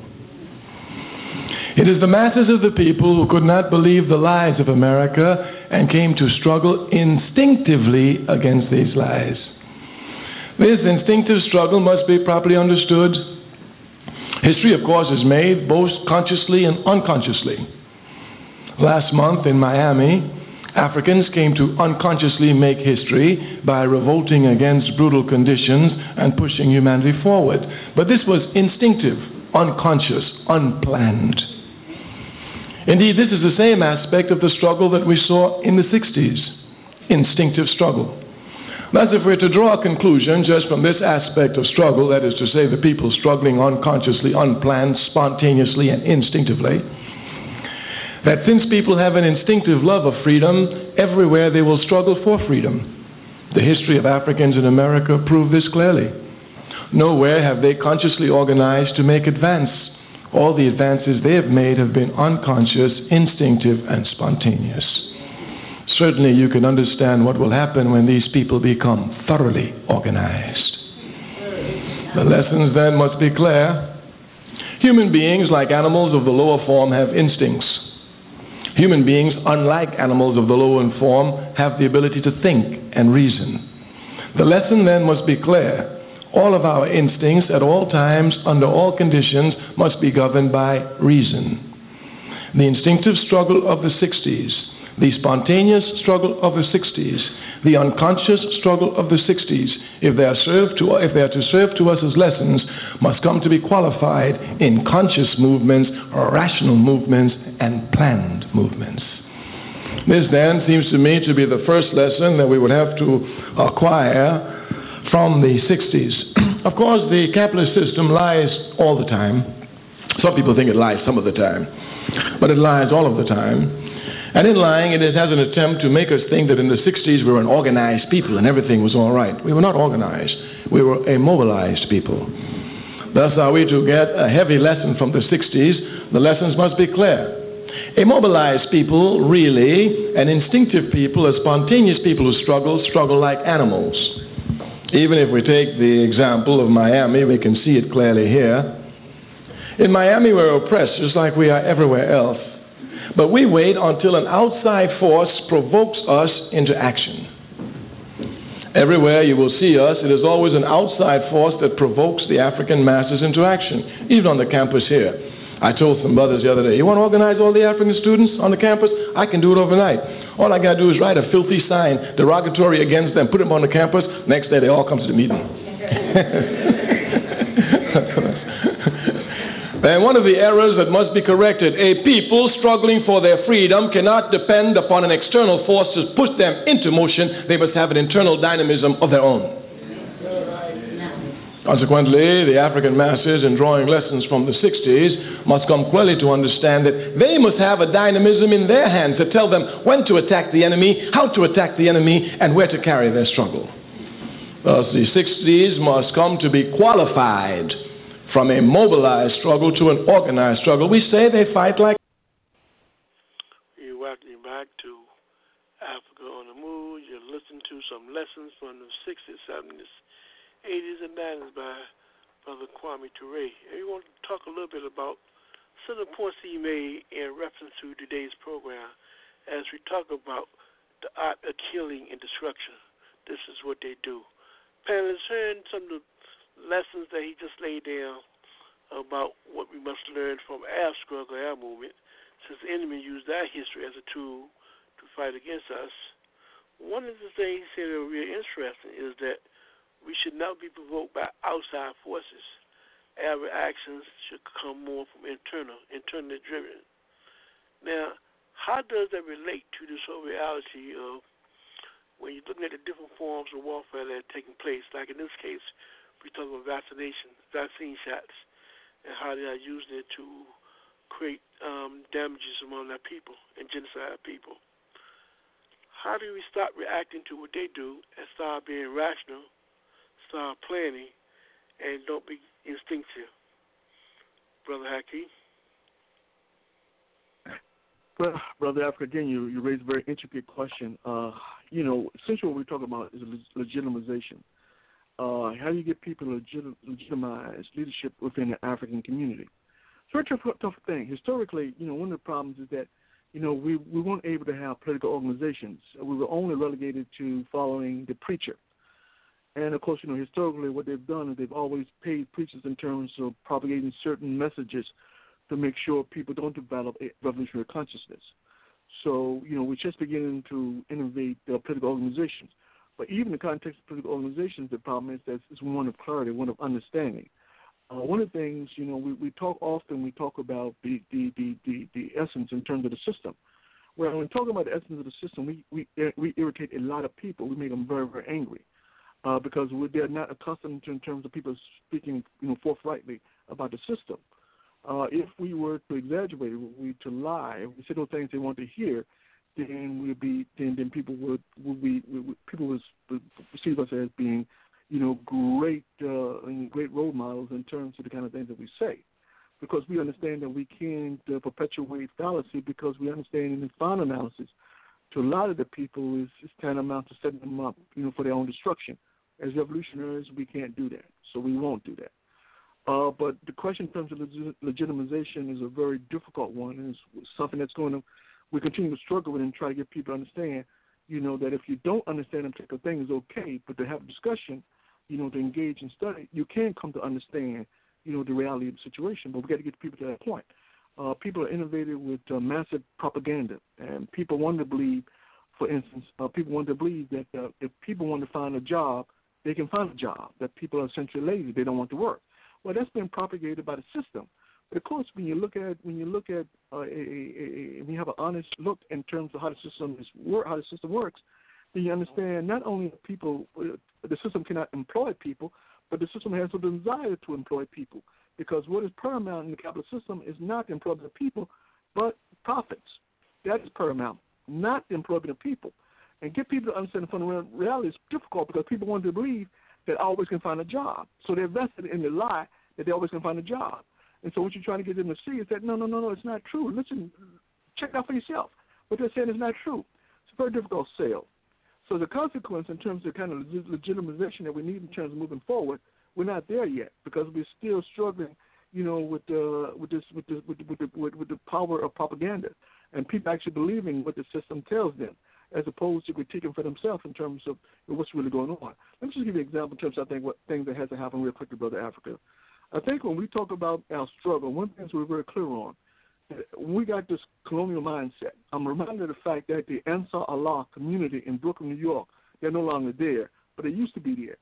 For over 20 years, they had a self-contained community, and the kids were some of the most intelligent, most inquisitive, disciplined children that you ever want to meet. But that's because that community created conditions which impacted on the way that children think, the way the children behave. Why can't we replicate that?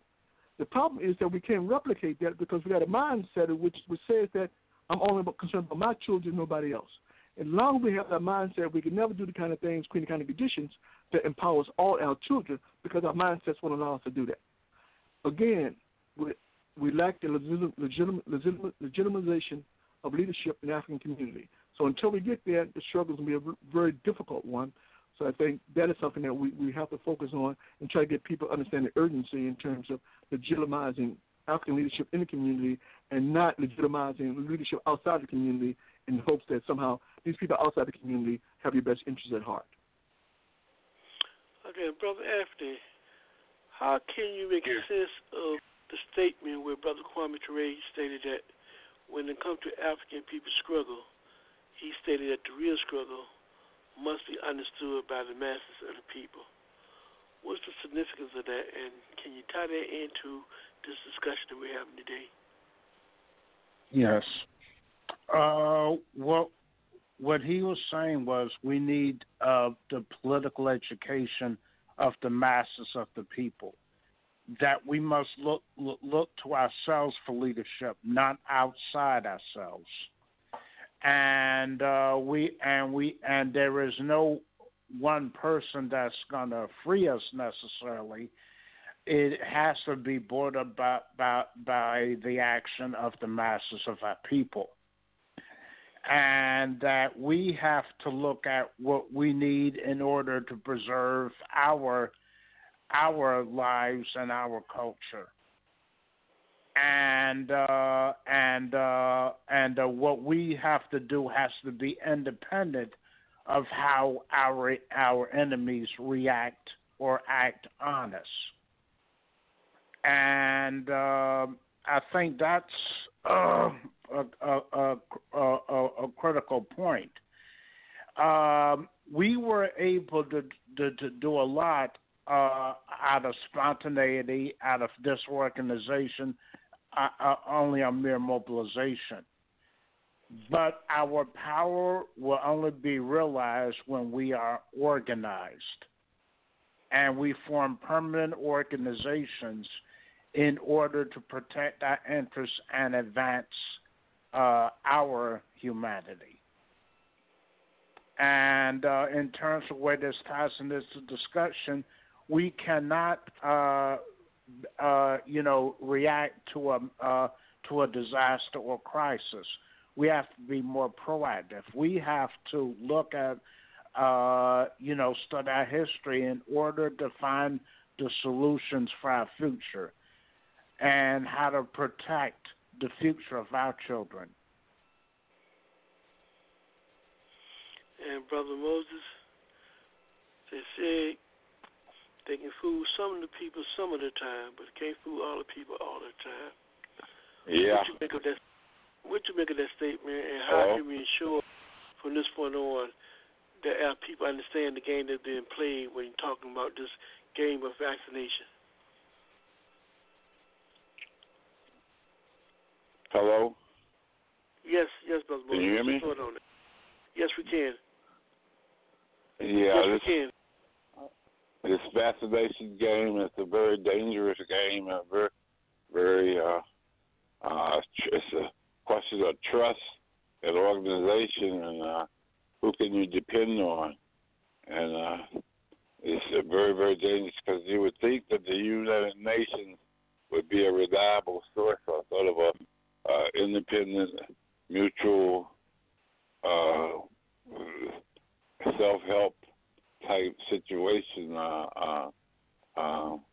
whereas the UN is sometimes carrying on its own agenda with its sterilization programs and different things, and so it's a very, very dangerous game. We need some independent, objective scientists to be handling this situation. Doctors Without Borders or somebody possibly, I don't know, but we need somebody to verify that this predators don't get on a vulnerable population. Thank you. Okay, panelists, what we're going to do right now, we're going to take a quick station break. When we come back, have your final thoughts for tonight as we entertain the art of killing and destruction. This is what they do. We'll be right back and give us your summarization for today's program.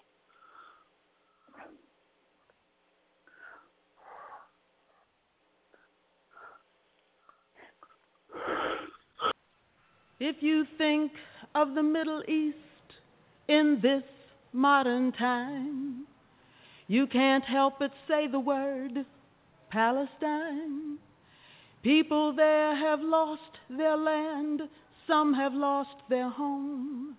They live in other countries, their freedom almost gone. Palestine needs her freedom. Palestine needs our love, needs our love. Palestine needs her freedom. Palestine needs our love. There seems to be no answer to give us the reason why people cannot live, so no one has to die. We've got to take a stand for freedom, take a stand for truth, take a stand for justice. That's what we've got to do, 'cause Palestine needs her freedom. Palestine needs our love, needs our love. Palestine needs her freedom. Palestine needs our love. We'd like to welcome you back to Africa on the Move. You listen to tonight's theme of the art of killing and destruction. This is what they do, part one. There'll be a 2-part series. So we invite you to come back next week as we continue this important discussion. And at this point in time, I can to the panel to just discuss some thoughts and any announcements they may have in the audience. We start with Brother Moses. Any announcements you would like to make, Brother Moses? Certainly, it's been a good show, and I've enjoyed participating in the discussion.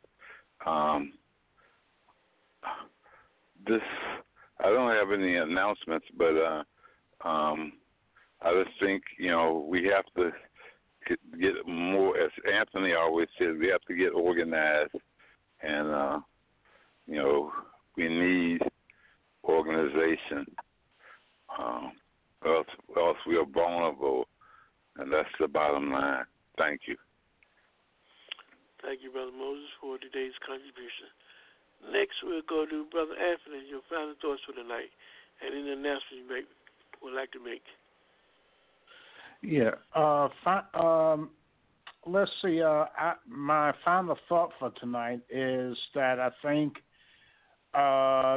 an important aspect of our struggle is we must understand the methods our enemies use against us.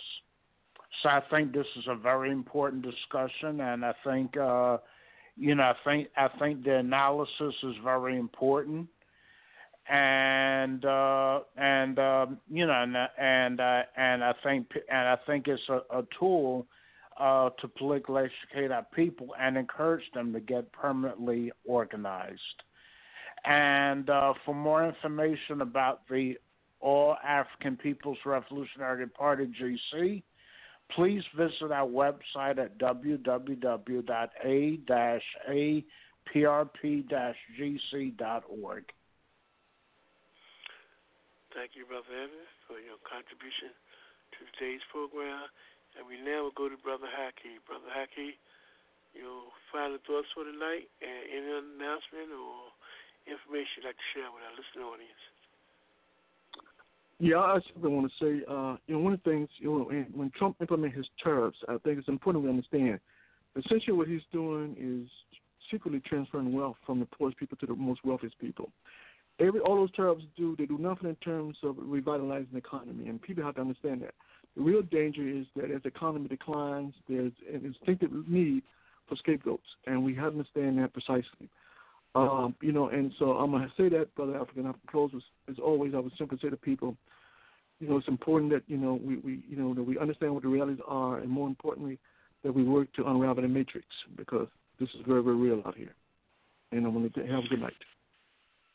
And we also like to thank you too, Brother Haki, for your contribution to today's program. I'd like to thank our listening audience, our friends and supporters who support and listen to Africa on the Move. We'd like to remind you that, remember, Africa on the Move is a community development project of the African Awareness Association. And if you have any comments, any views, any particular perspectives, and you'd like to share them with us, you can email us at africaonthemove2@gmail.com. If you have any issues that go on in the community that you think that our people need to know about, feel free to email us, and we would like to invite you to come on this program and share them with us. Because as we tell you all the time, that remember, without information you cannot think, and without organization you cannot think clearly. We encourage you to join an organization that does something to help alleviate the suffering of your people and humanity. So until next time, we see you next week, same time, same station.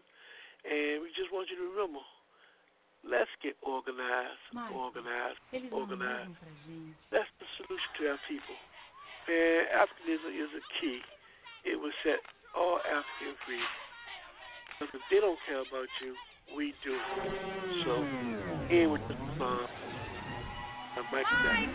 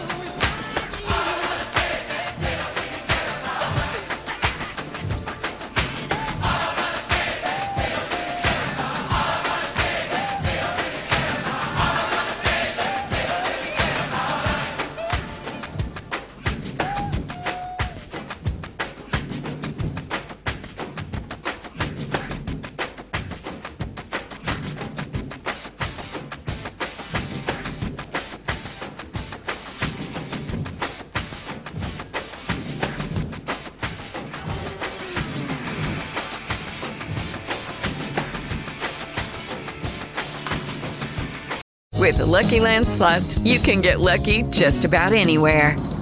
This is your captain speaking. We've got clear runway and the weather's fine, but we're just going to circle up here a while and get lucky.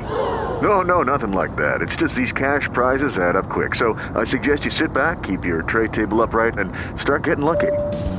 Play for free at LuckyLandSlots.com. Are you feeling lucky? No purchase necessary. Void where prohibited by law. 18+ terms and conditions apply. See website for details.